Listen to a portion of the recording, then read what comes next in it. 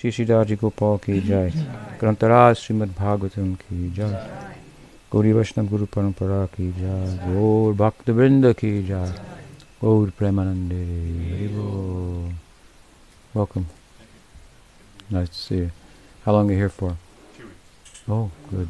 Me too. So this morning we continue our discussion of the Brahma Vimohan Lila, and we come now to the 13th chapter, so 12 and 13. These two chapters are where we find the Lila narrative, which is of course then followed by chapter 14, which is Brahma's reflection upon it in the form of his 30-some prayers to Krishna. So here we find the bhava, the rasa, and the tattva that supports it through the prayers of Brahma yet to come. It doesn't look like we'll get through all those prayers. We'll see if we get through this chapter here. But if we turn to this chapter, it picks up a little bit from where obviously where the 13th, or the 11th chapter left off, which was, as you may recall, Parikshit Maharaj's interest and inquiry has sent Sukadeva into a trance as he reflects upon what he will have to speak about and how to speak about that in order to reply to the earnestness, the eagerness, the inquiring spirit of Parikshit Maharaj, which causes him to understand the bomb, if you will, that Sukadeva dropped by saying, and so this was story was not told for a year later when Krishna entered this Bhagavatam Lila, and at that time, as if it had just happened. And so basically, Parikshit Maharaj says, hold on a minute there, don't speed ahead, let's reflect on that a second. And here we'll find it as Sukadeva comes to the fore, comes to external consciousness, as we mentioned, with the help of Narada's kirtan. He's going to praise the inquiring spirit of his student Sukadeva. So, Sri Suka Uvacha, Sadhu Prishtam Mahabhaga, Tvaya Bhagavadottama, Yanutanasya Shishasya, not Yanutanasya Shishasya, Srinvan Apikatam Muhu. So, Sukamuni said that Sadhu Prishtam Mahabhaga, Tvaya Bhagavatam. He refers to the Parikshit Maharaj, his student, as Bhagavat Uttam, the best of the Bhagavatas. And I think, as we mentioned yesterday, there's a history to the life of Parikshit Maharaj, which points out that he has a special status, having been saved, if you will, in the womb by Vishnu himself, Krishna himself. And so that's played out well in the course of his life. He is indeed a Bhagavat Uttam Bhagavat. And Sukadeva says that you have very nicely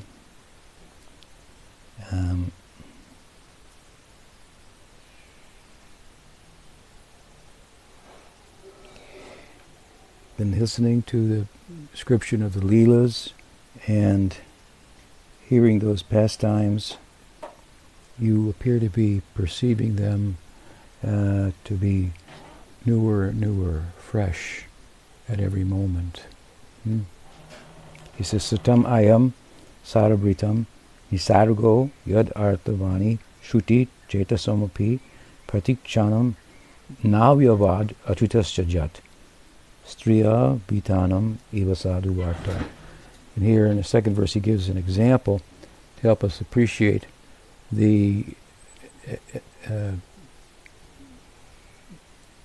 character, this quality of Sukadeva of Parikshit Maharaj, that Sukadeva is underscoring his ability to find the narrative of Krishna's Lila, the Harikatha, to be ever fresh.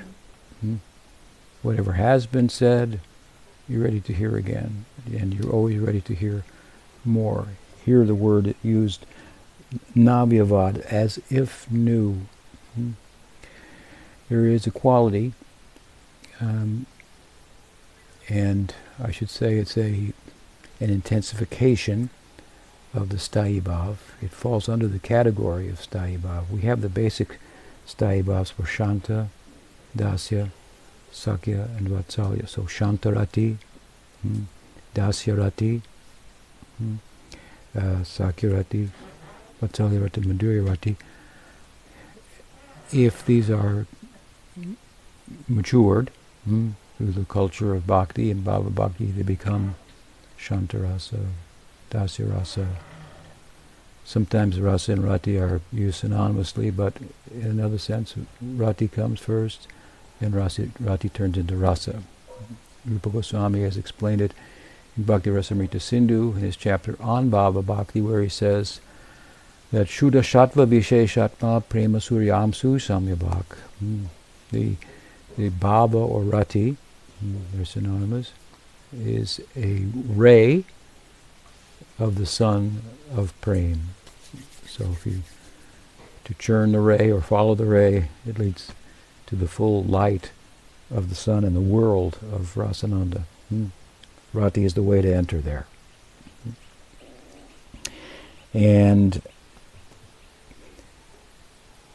in that realm of Braj, in particular, we find that there is an intensification of Dasyaras, Sakyaras, Vatsalyaras, and Madhuryaras that are dominant there, in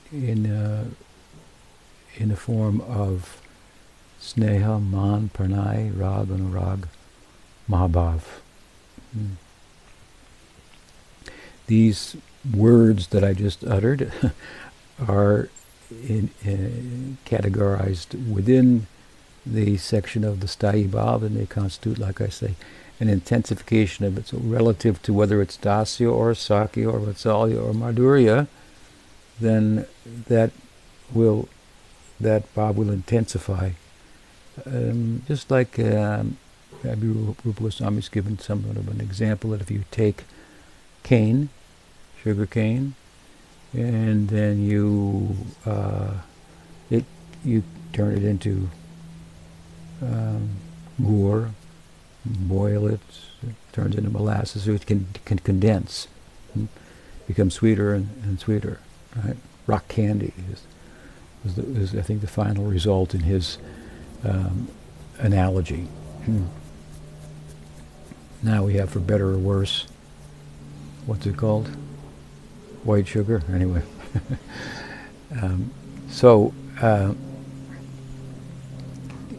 Sweeter and sweeter and sweeter. So there's a sweetening of Dasyaras in Braj, and Sakyaras in Braj, and Vatsalyaras in Braj, up to what's called Rag, Sneha and Rag.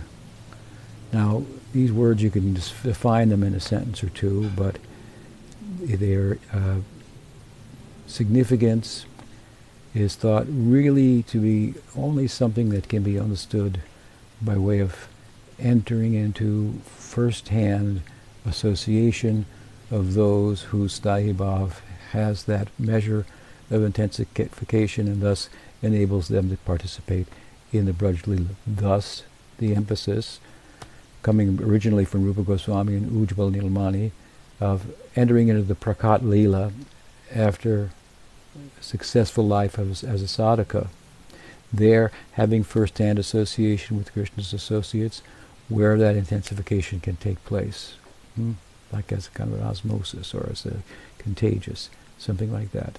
Difficult to arrive, if you will, at a realized understanding and experience of these stages otherwise, although Rupa Goswami has labored to explain them, in Ujjwal Nilmani in particular, and to some extent in Bhakti Rasamrita Sindhu. There in the latter book he's described Sneha and Rag, but Pranay, and also Pranay, which is in Dasya, in Vatsalya you have Sneha and Rag. In Sakya you'll have Sneha, Pranay, and Rag. But then Anurag and Mahabhav, these are relative to Madhurya Rasa, which he doesn't go into in detail in Bhakti Rasamrita Sindhu. The chapter on Dasya Ras, the chapter on Sakya Ras, the chapter on Vatsalya Ras, all three of these chapters are much longer than the chapter on Madhurya Ras, because he has given a sequel to that in the form of Ujjval Nilmani, which is rather a tome on that rasa in particular. So there you will find a description, an explanation, and then an example from the Lila on Anurag and Mahabhav, for example, as well as the others. It should be mentioned, of course, there that the Narmasakas, whose Sakya Ras is like yogurt with a touch of the honey of Madhurya Ras, they will also experience Anurag and Mahabhav. Now there are divisions within Mahabhav as well, so it gets complicated.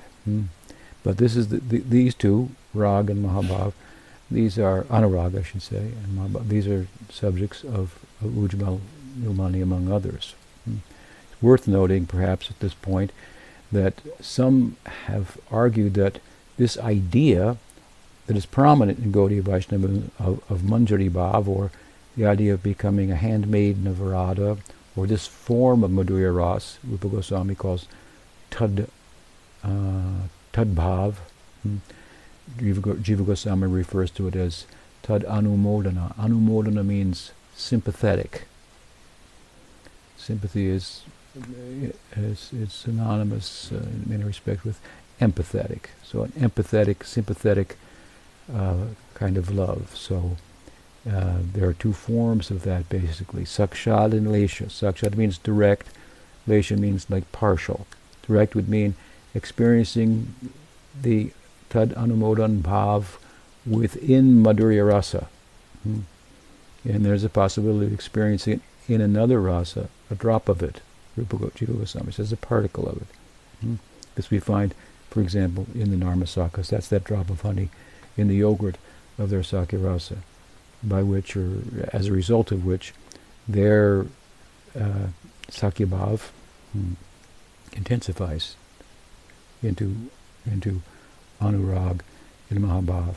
But the point I'm making as slightly as an aside, but it's an important point, some have argued that there in Bhakti Rasamrita Sindhu we don't find a very compelling emphasis on this Tad Anumodan Bhav.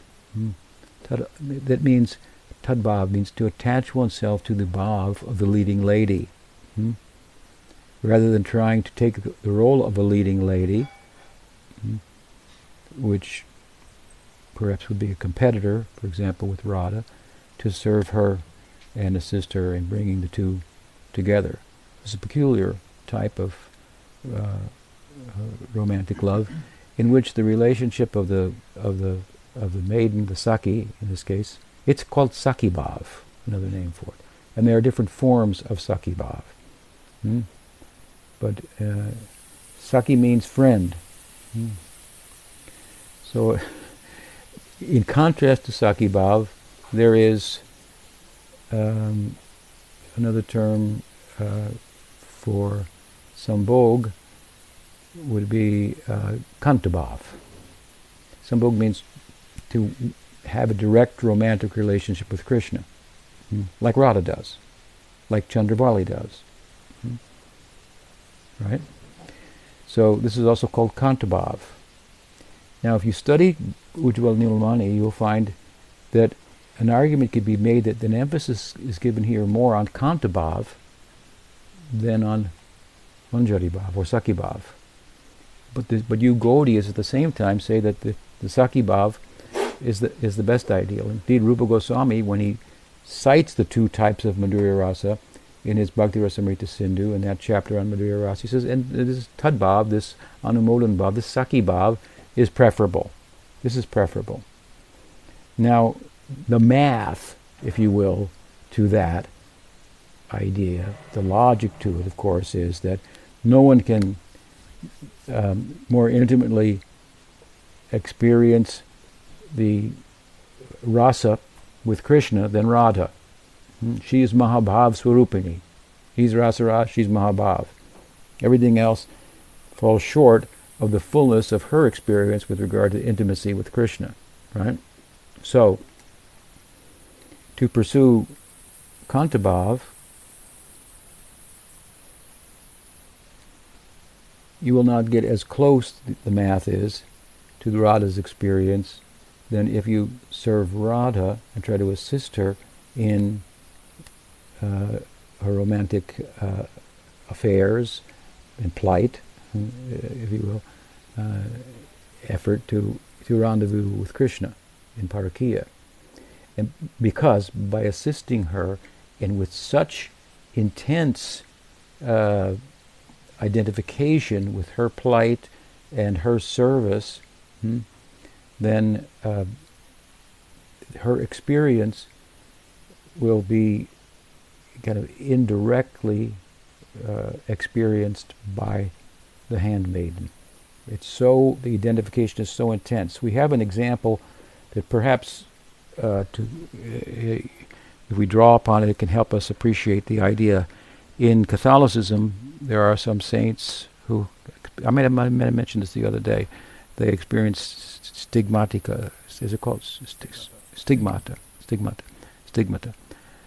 So they so much have meditated upon the sacrifice, if you will, of Jesus of Nazareth on the cross, that the wounds of Jesus appear on their own bodies. So, on the one hand, the Gaudiyas are emphasizing, but here's this whole book about Madhurya Rasa, and it would appear that the emphasis is on Kantabhav. So, how to resolve that? Well, of course, the point is this. If you want to experience the Manjari Bhav, well, you have to know what Kantabhav is, because Radha is a Kanta. She has Kantabhav. So if you're going to assist her, you have to know all about her different moods and so on and so forth. Now, that said, of course, we have to also appreciate the fact that, as Sadhvi pointed out the other day, Rupa Goswami is presiding, if you will, amongst our acharyas over Abhideya Tattva. Abhideya Tattva means the way. Therefore, his book Bhakti is about the way, the means. In Sanatan's writings, you're going to find more of an emphasis on Sambandha. For example, in Bhakti Brihad Bhagavatamrita.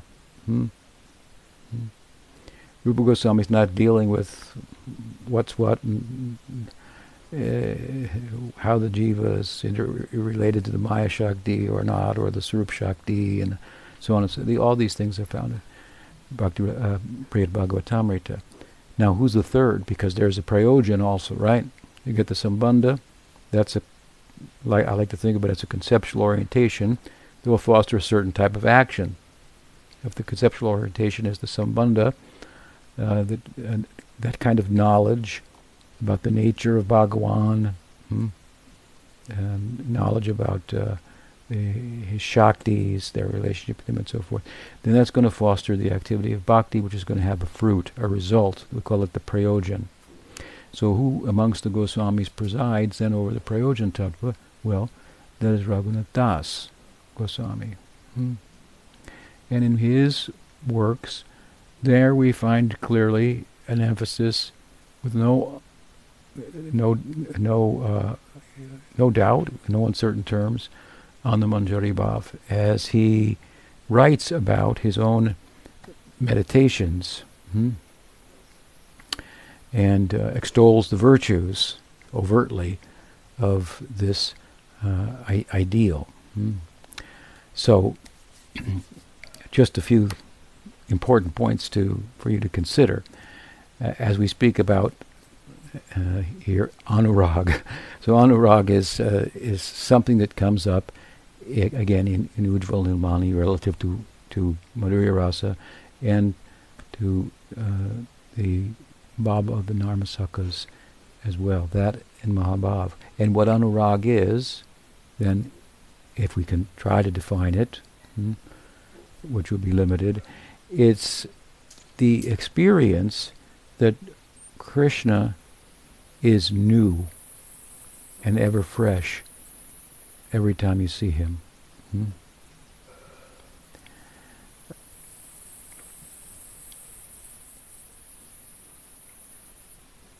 Now, here, this idea of anurag is mentioned in relation to Parikshit, who, according to Rupa Goswami's explanation in Bhakti-rasamrita Sindhu, would not be something that Parikshit Maharaj would experience, being a Dasya Bhakta of Dwarka in the Leela. But he has a keen interest here in the Braj Leela, so it's something like anurag. And we can, I think, expand the concept of anurag a little bit to be something that largely does pervade the whole of Braj. I mean, after all, the Leelas are going on day after day. The same things are happening, and Mother Yasoda keeps asking the same questions. Keep saying, why don't you take shoes? You have to take shoes with you. Now you're going out. Mom, I told you yesterday. Why? He doesn't say that. He gives more reasons why, and the next day she's asking to take shoes. And so on. So Rupa Goswami hasn't addressed this, but it does seem to pervade the entirety of the Leela to one extent or another. But it's particularly identified, as I say, with Madhurya Ras and the Narmasakas, and some examples of it are given, perhaps a more refined and specific definition, but in a broader sense. Well, Krishna's pastimes are new and fresh, and here the Parikshit Maharaj, the inquirer, exhibits that taste for them. He's never tired of them.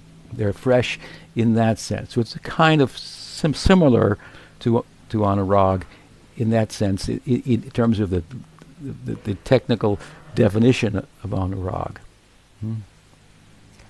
The idea, of course, I should mention, of participating in the Prakat Leela, to have hands-on association with the Nitya Siddhas and fully develop then the prem that has been born, if you will, through in the course of your life of sadhana. There's an example I've given before.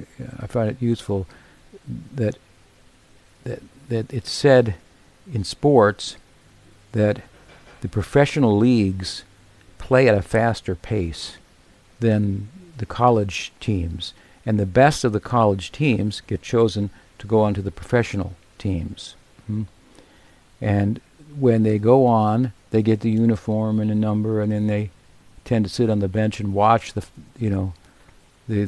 professionals and participate a little bit, and they go, whoa, this is going a little faster here. After all, these guys I was the best in my team, but these are all the best from all the teams. So it's at another level. So the Prakat Leela is going at another level in terms of its full expression of itself than you could even catch up to by meditating on it, hearing about it, meditating on it, and so forth. So then you enter there, and the only way that they can keep up the speed is to get out there and try it out, and in that association, and they get up to speed, so to speak. So this is the idea. Of course, that I've also said that it's possible, and we do see exceptions to this. We see that Gopakumar in Brihad Bhagavatamrita, he describes his own journey to his student, Jana Sharma, such that he went from Braj, where he was living, not during the Prakat Leela, but meditating on it. He went there directly to Goloka. So somehow he was able to achieve that type of intensification. Sanatan left that part out.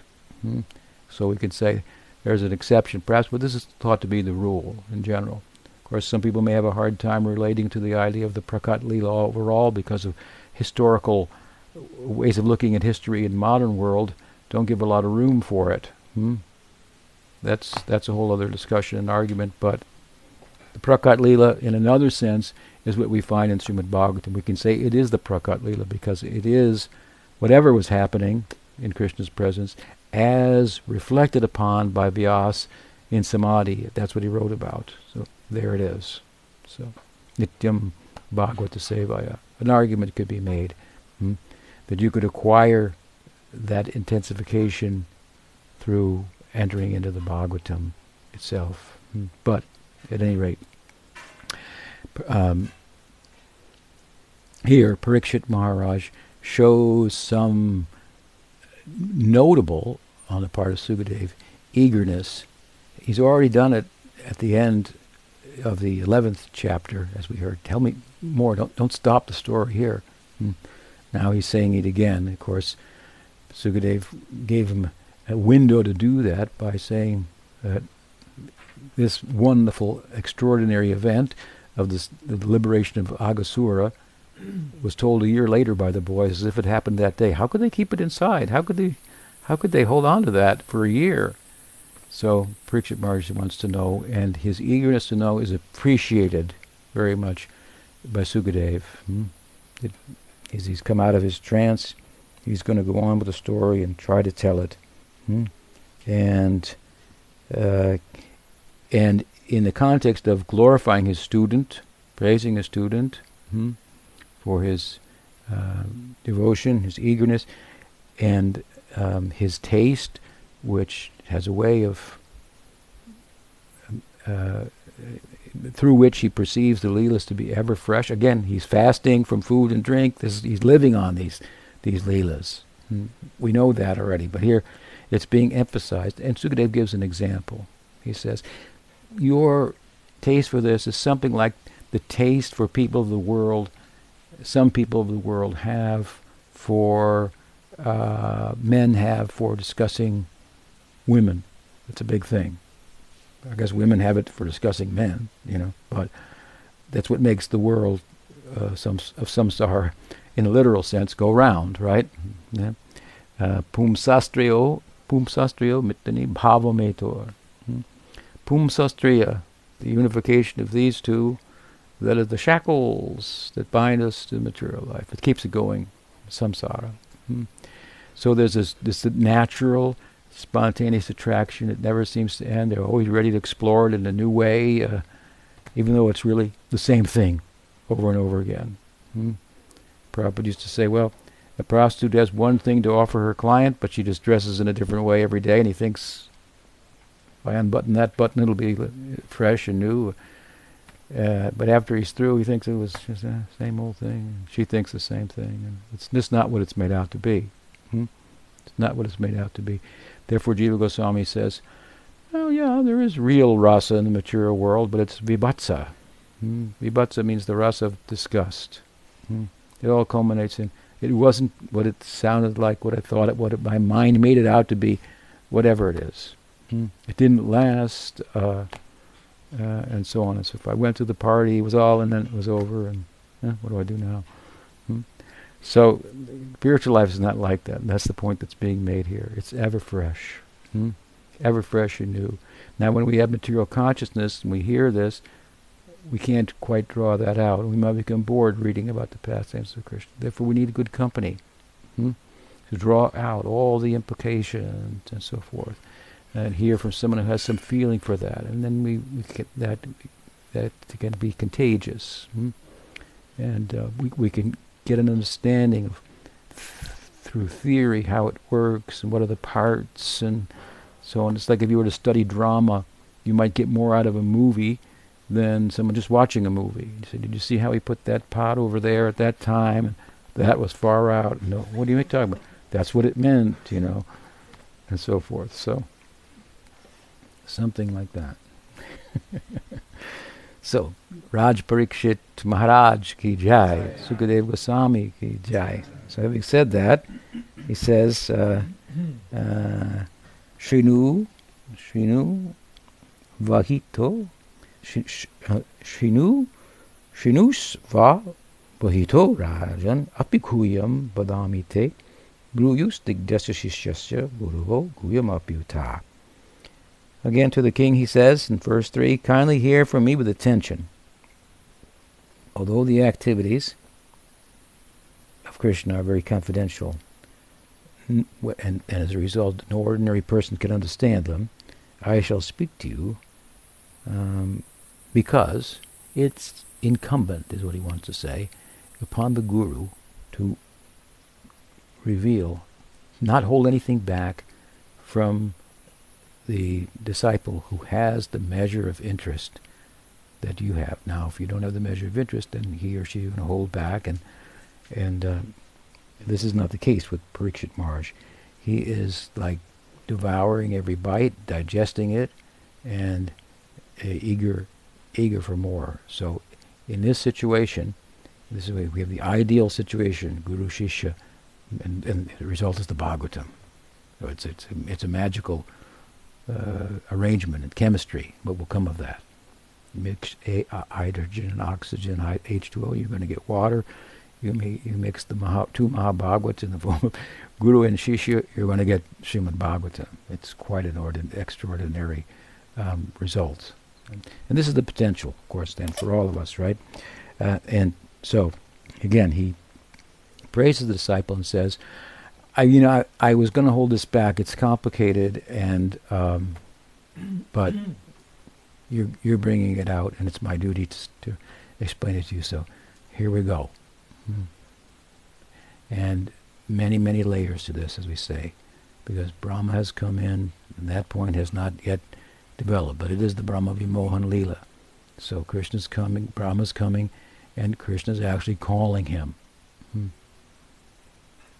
His omniscience is calling him in. It's your time to come now and become acquainted with all that Sakyarasa is about.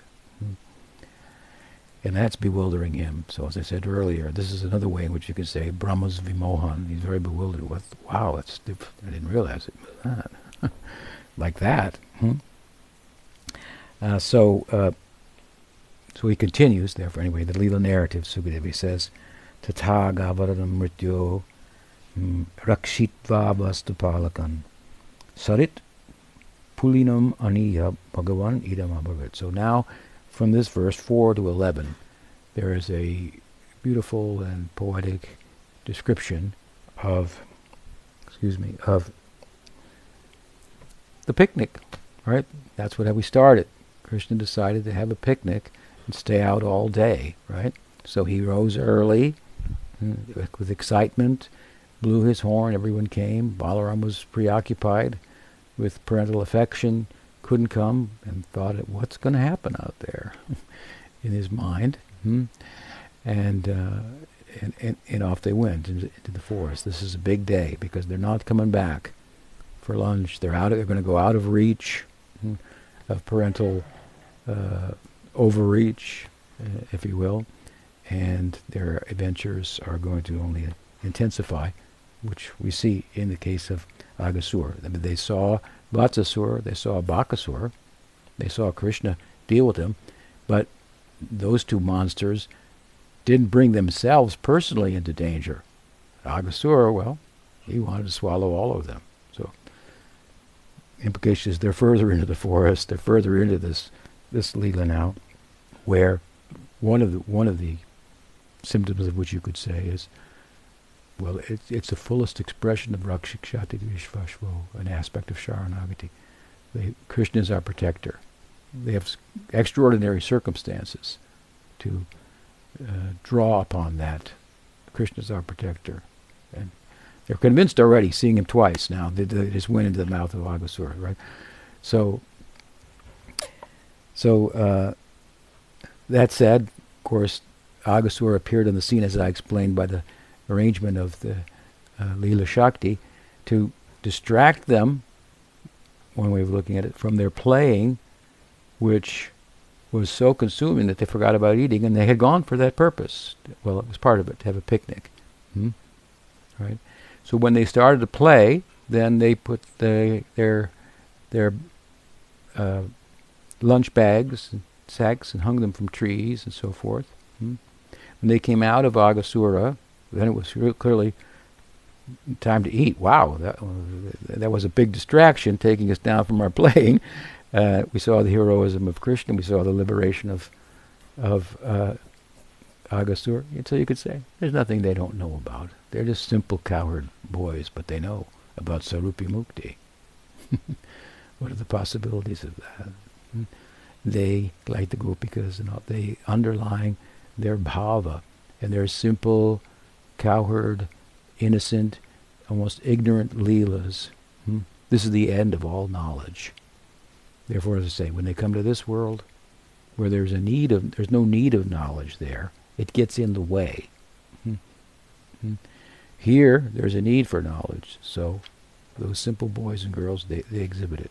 Pujapad Sridhar Maharaj once gave an example of this. He said that in the United States, he referred to at that time, you have this most powerful military-industrial complex. But the way it's set up is that all that military power is hidden away somewhere. You don't see machine guns and tanks parading through the streets in the United States. Now, if you go even to Europe, some airports, they've got guys with machine guns. You won't find that in the United States. A guy with a machine gun as you come in, or you don't find parades typically with demonstrating how many missiles we've got, how many tanks we've got. This is prominent in the Soviet Union, for example, when the Cold War was going on between East and West. That East and West, Near East, I guess you would call it, or just east of, well, anyway, the Soviet Union and the rest of Europe.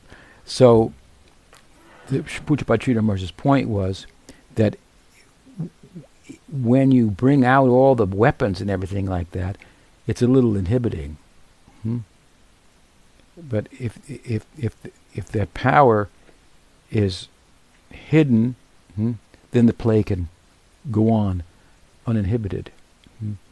So you can come to the United States, and you might go to Russia, and you find all these whatever, or North Korea, and there's parades and celebrations with missiles and tanks and everything like that, and everybody's celebrating. You might think, wow, they're pretty powerful. You come to the United States, you don't see those things, so and that power may not be here, but that power is there. It underlies the freedoms that we find in terms of human interaction and so forth that we don't find comparatively in a North Korea.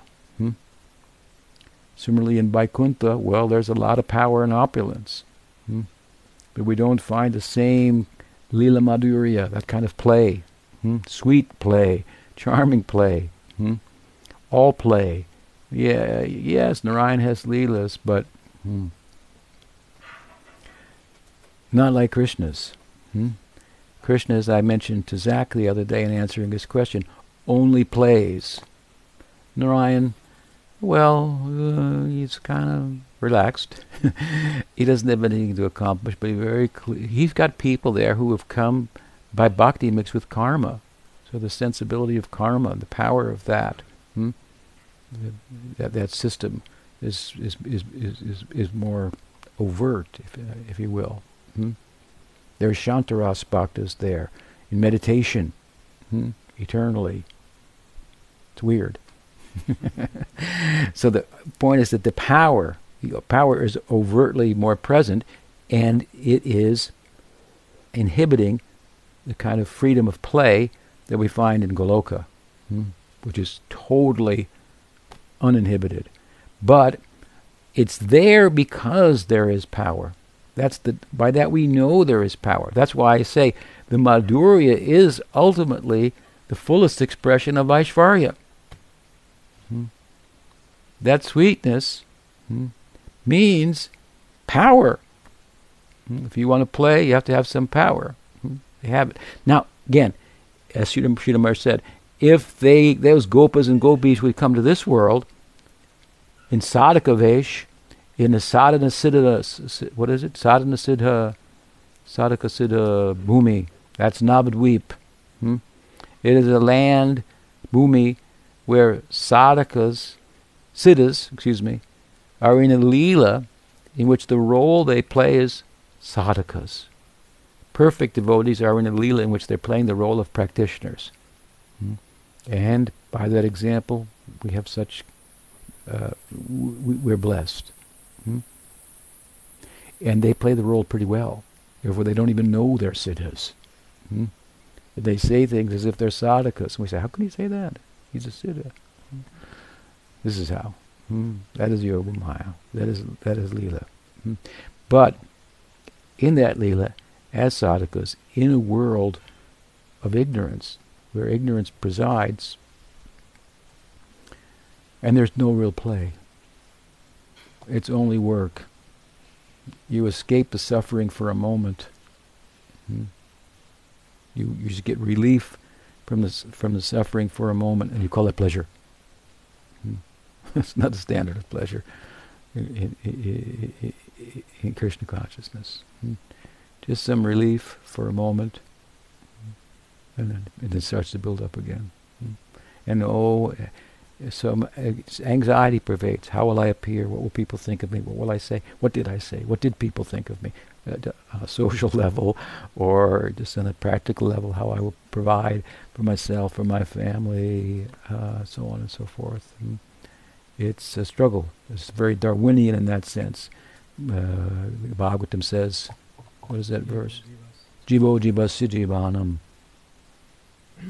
One living being is food for another.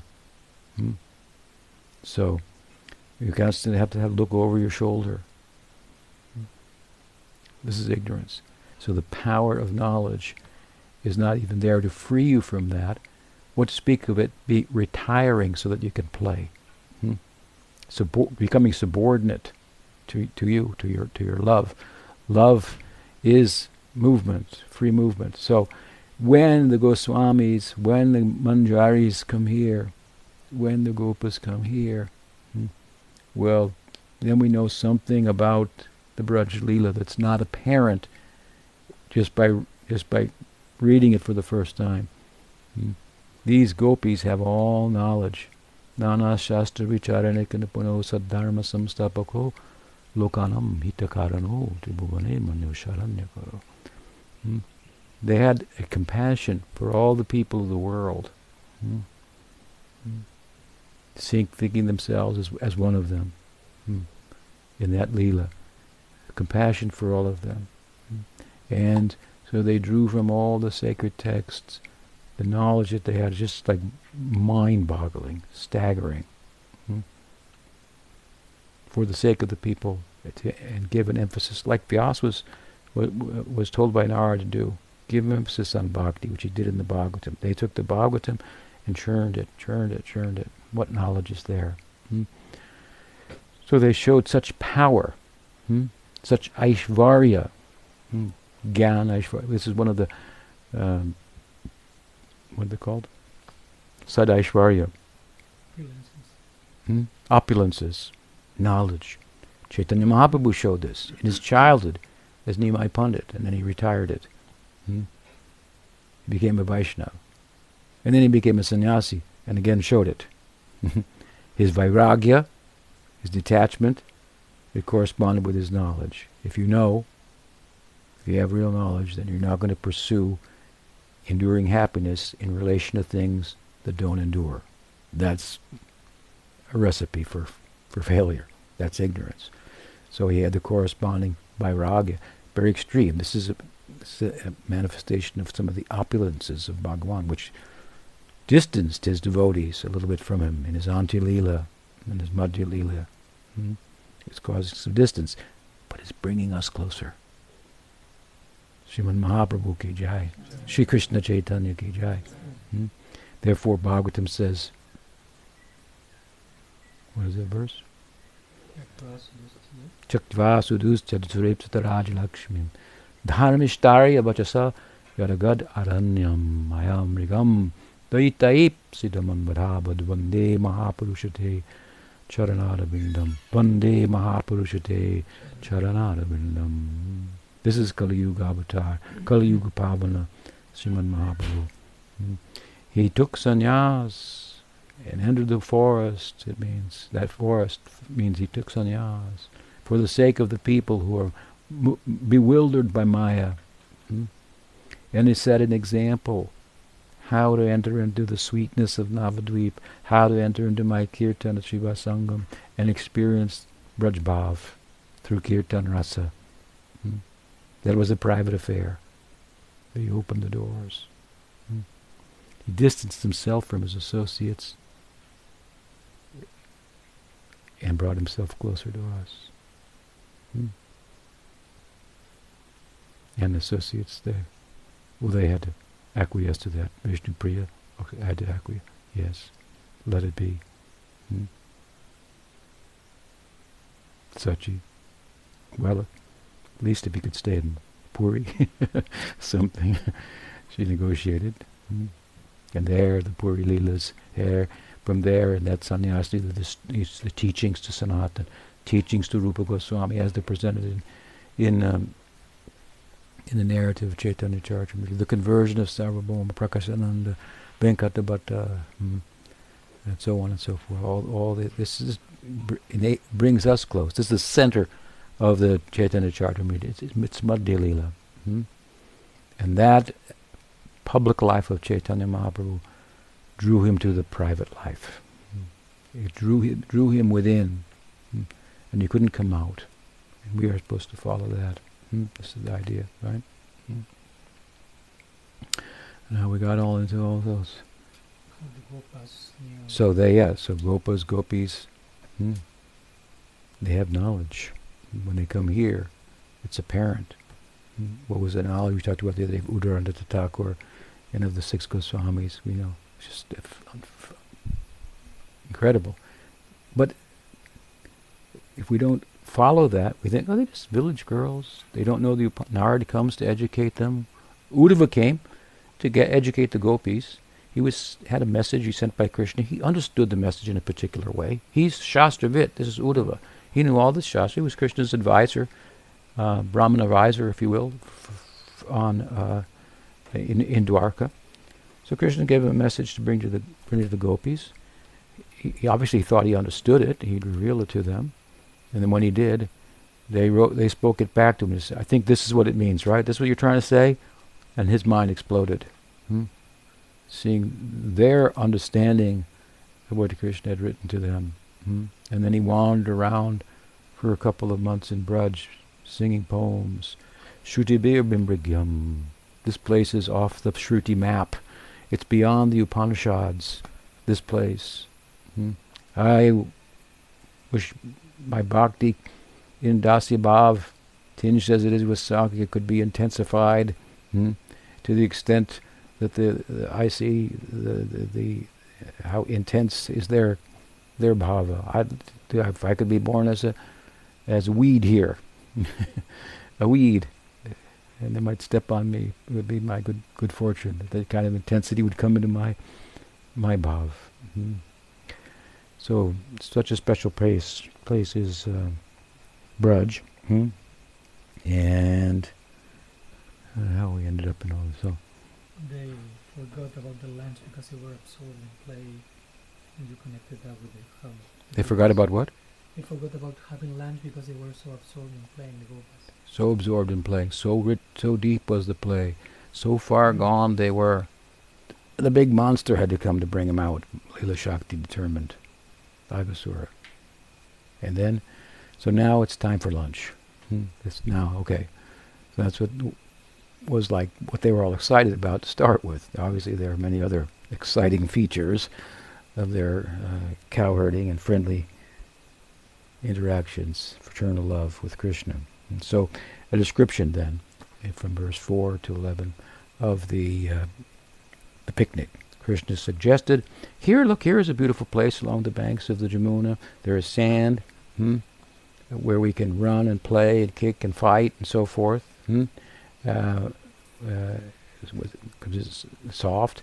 And there's also the shade of some big trees here, so we can be sheltered from the heat of the sun. And in the Jamuna, there are some lotuses growing. You boys can go and get the petals and make plates out of them, or other plates, depending on what's in your bag.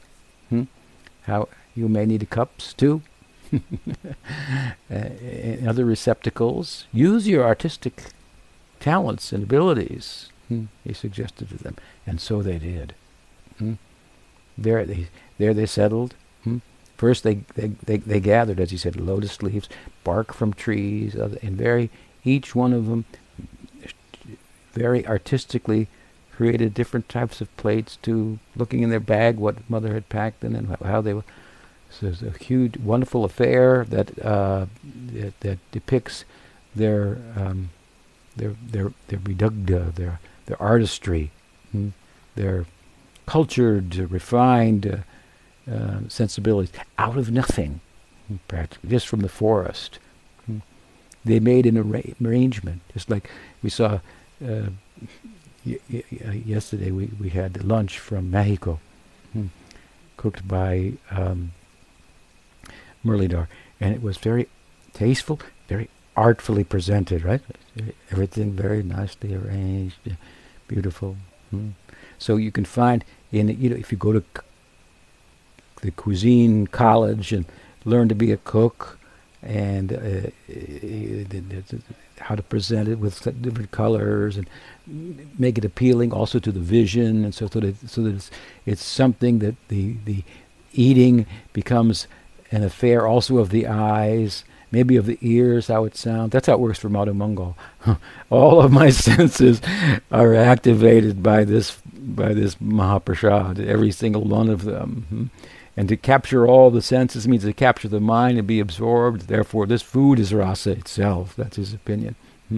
Actually, in Bhakti Sandarbha, Jiva Goswami gives a reference from I think like Hayagriva Tantra or something like that, where it's explained that the food in Goloka is itself rasa. Madhu Mangal gives a good dissertation on that. It's an extension of the whole rasa. So here are these boys. They have nothing. They don't look like no certificate of in the art of cooking, and out of nothing, just from the forest, they made an arrangement of plates and just the receptacles and what was in their bag and so forth that they took out from their lunch bag. You could just try. I'm just trying to give some idea. What was the scene there? And this is what Brahma is going to see this, and he'll be absolutely startled, right? And they arrange themselves. Let's see what the text says here. He says that what so Krishna suggests the place, and Krishnasya Vishvak Puraraji Mandalayar. Pururaji Mandalayar means that they arrange themselves in concentric circles, like a flower itself, that has larger petals and smaller petals, and out and something like that in concentric circles, around rows and rows and rows, and there's lots of boys, right? Lots of boys. They arrange themselves like this, and like Prabhupada describes it, like the whirl of the lotus surrounded by its petals and leaves, Krishna sat in the center, encircled by lines of his friends, means concentric lines, who all looked very beautiful, whose Puladrisho, their eyes flowered. Their eyes blossomed like lotuses, in anticipation, looking at the beauty of Krishna and the whole event. Their eyes blossomed like flowers, and they blossomed also like flowers because what? Each one of them, as they sat to eat, experienced the first expression of Aishvarya in this Leela, out of the prem. Well, the killing of Bagasur was Aishvarya too, I should say the second one. This is Aishvarya out of prem for the cowherd boys themselves. Krishna's prem for them caused him to expand himself, invisible to every one of them, such that each one of them thought that Krishna chose to sit in front of me. He's just directly across from me.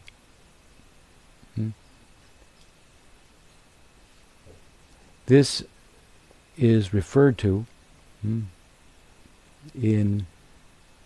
by Krishnadas Kaviraj Goswami and Chaitanya Charitamrita. In the Veda Kirtan pastime chapter of Madhya Lila, Jagannath Puri, the Kirtan of Mahaprabhu on one day was explained. Coming out of the temple, he divided his devotees into 4 groups who did Kirtan. In each group there was two mridangas and 8 cymbals, so 2, 4, 6, 8. 8 drums and 32 kartals between the 4 groups. He appointed a dancer for each group, and this way they did Sankirtan, and people were coming from all over to see this kirtan. Again, this was a new thing that he brought to Puri, as I said before. Chaitanya Shishti, Prem Sankirtan.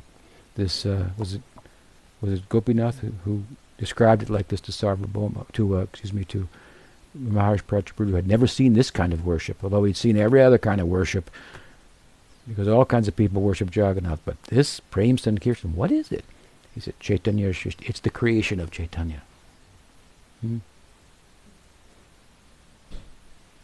Bhagavatam itself has said, Tadvag Visargo Janataga Bhavipo. It's another creation unto itself.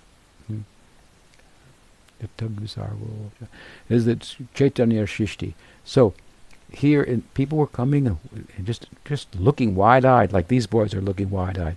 And then the Kirtanir's eyes became even wider. Because Chaitanya Mahaprabhu performed a miracle. What was that miracle? He showed some Aishvarya by expanding himself into each of the 4 groups. This was not during the Ratha Yatra. That's another thing. They had 7 groups then. I think he did it then too, but here 4 groups. And he was in each group, and each group thought he's in our group, and each devotee dancing in each group thought, and he's looking right at me now. And sometimes the dancing got close, and if one dancer got close to Chaitanya Mahaprabhu, he would embrace him. And they all got close. He embraced everyone. Each one thought, he's looking right at me, he's embracing me, and he was embracing all of them and looking at all of them at the same time. And Krishnadas Kaviraj Goswami says, this is wonderful. It is like Krishna sitting along the banks of the Jamuna with his friends in concentric circles, like a lotus, taking their lunch, and each one feels that Krishna is sitting in front of me, looking at me. Each one thinks Krishna loves me the most, and each one is right. Krishnadas Kaviraj Goswami Mahashai Vijay. So this is the scene now, in brief, that Brahma is zooming in on here, coming in on his swan carrier with his big intelligence, right? 4 heads, swan representing intelligence also, as we explained the other day. And we come, I'll skip ahead, but because the description is just, well, I've already given it, to the 11th verse, and this is then the end of this section, and it's a very important verse. It's a long verse. The key part here is the last line. What? Bujibe Jagnabug Balakeli. Bujibe Jagnabug Balakeli. Balakeli means playing like a boy. Keli, to play. Bala, like a boy. Who is doing that? Yagibuk. Who is Yagibuk? He is the Mahapurusha. This is another name for the Mahapurusha. Mahapurusha is that form of a Bhagavan who resides in Brahmaloka, on the planet of Brahma. There he is said to have 1,000 heads, 1,000 arms, thousands of them. This is described in the Bhagavad Gita in the 13th chapter, 13th to 14th verse. Everywhere are his arms, his legs, his eyes. I said the other day, I mentioned that Advaita had trouble with this verse from the Bhagavatam, thinking it doesn't lend itself that well to a bhakti kind of explanation. Because in bhakti he'll be localized in one place, even though he's everywhere. Brahman is everywhere, but as Bhagavan, he's moving at the same time and appears localized. That's very wonderful.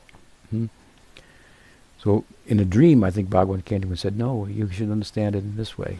The verse is saying he's everywhere because everywhere his devotees are making offerings, and he's always there accepting them. Any part of the world, there's some devotee and offering something for his eyes, something for his ears, something for his hands, and he's there accepting. So Brahma's getting experience of this verse, as is explained, was explained to Advaita himself by Chaitanya Mahaprabhu in a dream, right? Hmm?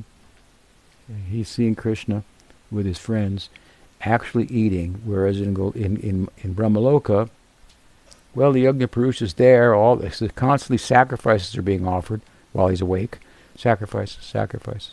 And through the sacrificial language and ritual and so forth, he's eating. But the plate always comes back full. So he's eating through sacrifice. He's eating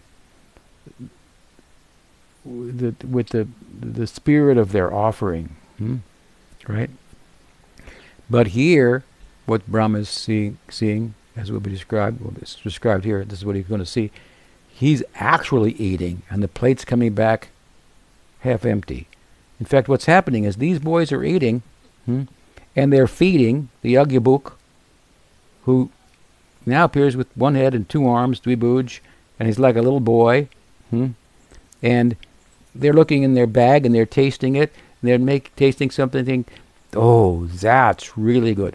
Before they swallow it, put it on Krishna's tongue. Now something else tastes, that's pretty good too. Not quite as good. Give that to a friend. Next, that's not quite as good. I'll eat that. And each boy is doing that. And so it results in what any boy passes he thinks is a little better, goes to the next, and so everything is the best. And Krishna is tasting all of these things through the tongues of all of the devotees, and they're putting it in his mouth. And then he's taking, yeah, that's pretty good. And my bag, what Yasoda Maya has cooked for me, here, you taste. And and Brahma's seeing this, and the Yagyabuk is acting like this, and he's not sure he can put that together. Is that what's really happening here? So as you can see, he's coming to Krishna's too, Bhagavan Swayam, that the Yagyabuk is coming out of Krishna. He only partially eats, Krishna fully eats, completely. So this is the cause of Brahma's beginning of his bewilderment. I mean, he heard, okay, this guy got liberated, that's pretty far out. Are you sure about that? How'd that happen? And then he comes in, and then it becomes even more questionable. It was done by Krishna, and this is him? I mean, I met Krishna. I thought he was the avatar of Narayan, appearing to me in a particular form. I didn't know he had a whole world of his own leelas, sweetness, and so forth, that overtakes even his own knowing of himself, so to speak. So he's coming into a very perplexing, bewildering theological reality that we call the prem, a form of the prem that is the prayojan of Gaudiya Vaishnava. That'll be the prayojan of Brahma too. So with that, we end this section. Srimad Bhagavatam ki jai, Krishna Balaram ki jai, Gaur Bhakta Vrinda ki jai, Gaur Premanandi. Any question? Yes. I was wondering, I still can't quite grasp when you say that inside of their Madhurya, when they're looking at Krishna and it thinks that Krishna is looking at them, is Aishwarya, they're experiencing Aishwarya first time? No. The Aishwarya is that Krishna has expanded himself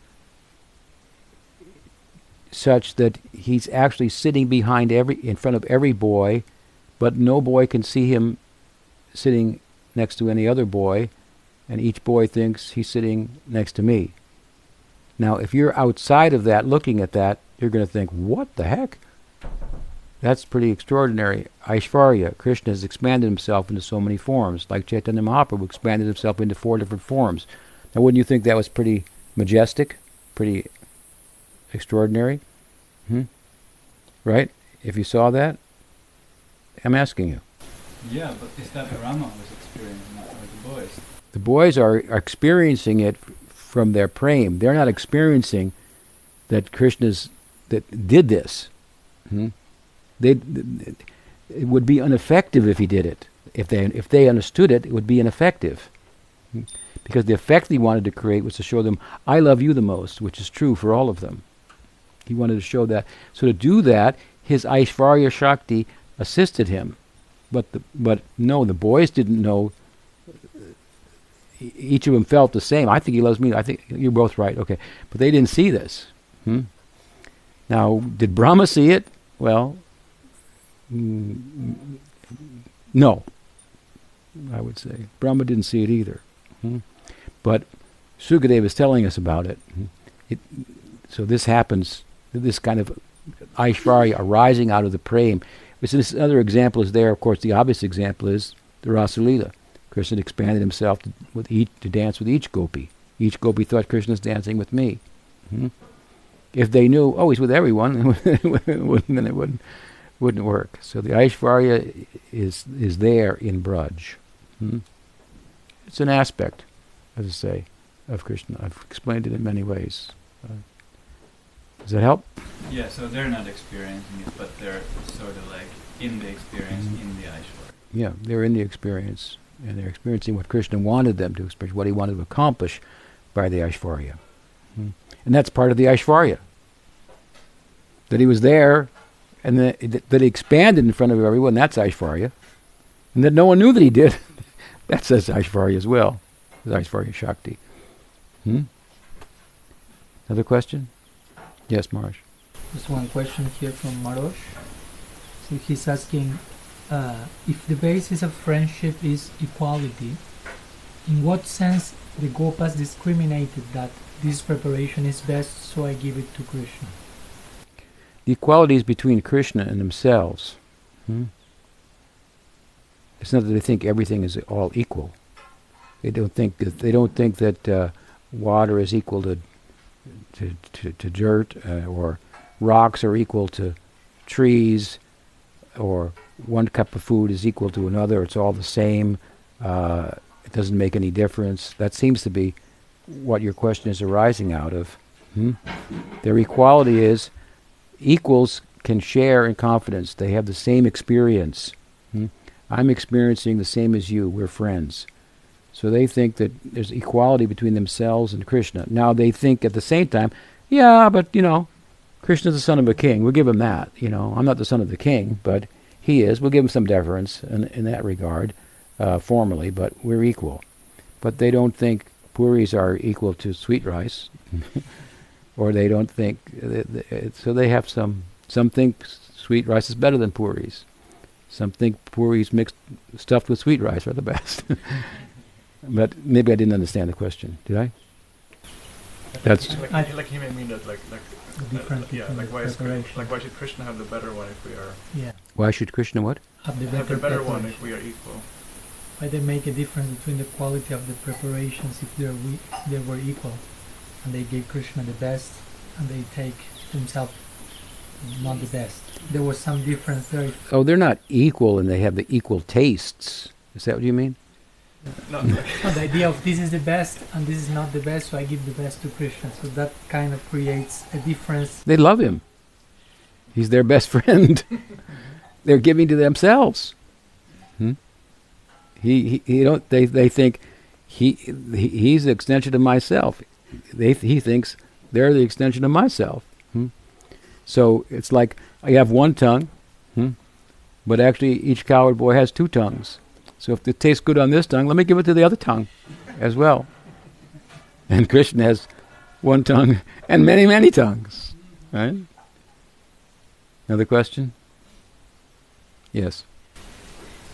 Last week you were talking about the Agasura Lila and how the cowherd boys wanted to enter into the mouth of the snake or the cave, and Krishna didn't really want them to enter, but the will of the desire of the cowherd boys overrides Krishna's will, and I was wondering if this is more of a rule or an exception that the devotee's desire will be.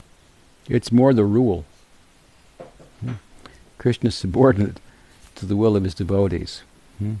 Therefore, if you are blessed such a way as to develop a particular type of prem, and Krishna, your will be to serve Krishna in that way, Krishna will be forced by your will to give you a form that corresponds with that, and the role in his Leela. Krishna is controlled by bhakti. Devotees are personification of his bhakti. This we find in Golok. You're not going to find that in the same measure in Vaikuntha, but to some extent. Another question?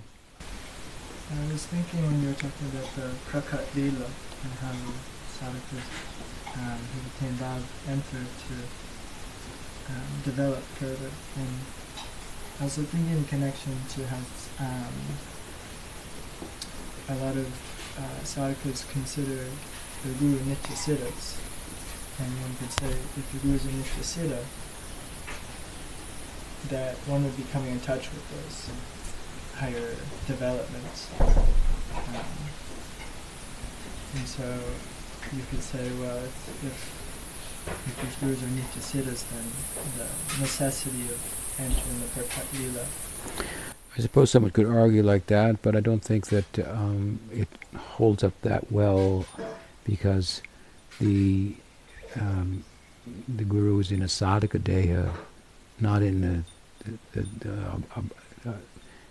a body that corresponds with his or her bhav in the lila and conducting themselves in that way. So how you're going to conduct yourself in the sadhaka deha is going to be different than how you conduct yourself in the siddha deha.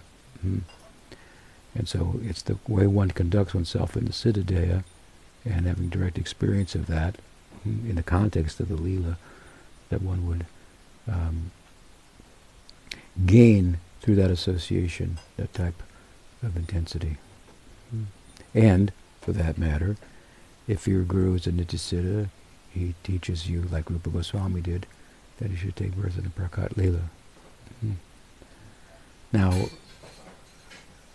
there's something to be said to think of the Guru as a Nityasiddha. Sometimes this was an emphasis in Gaudiya Math, because the Guru is a representative of Krishna, and Krishna is a Siddha, but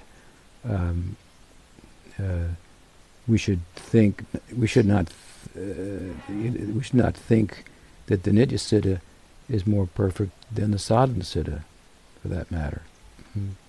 Siddha means Siddha, and Prabhupada emphasized that point. And indeed, Sanatana Goswami makes an argument in Brihad Bhagavatamrita that the Sadhana Siddha is better because his love's been tested in relation to Prahlad. So this is just an argument to make so that we don't think a Sadhana Siddha is somehow less than a Nitya Siddha.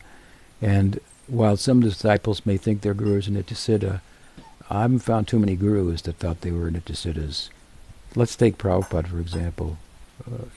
Most of his disciples think he's a Nitya Siddha, but whenever he was asked, he repeatedly explained himself as a Sadhana Siddha, as did Bhakti Vinod Thakur, as did Bhakti Siddhanta Saraswati Thakur. But it's just academic argument, because Siddha means cooked,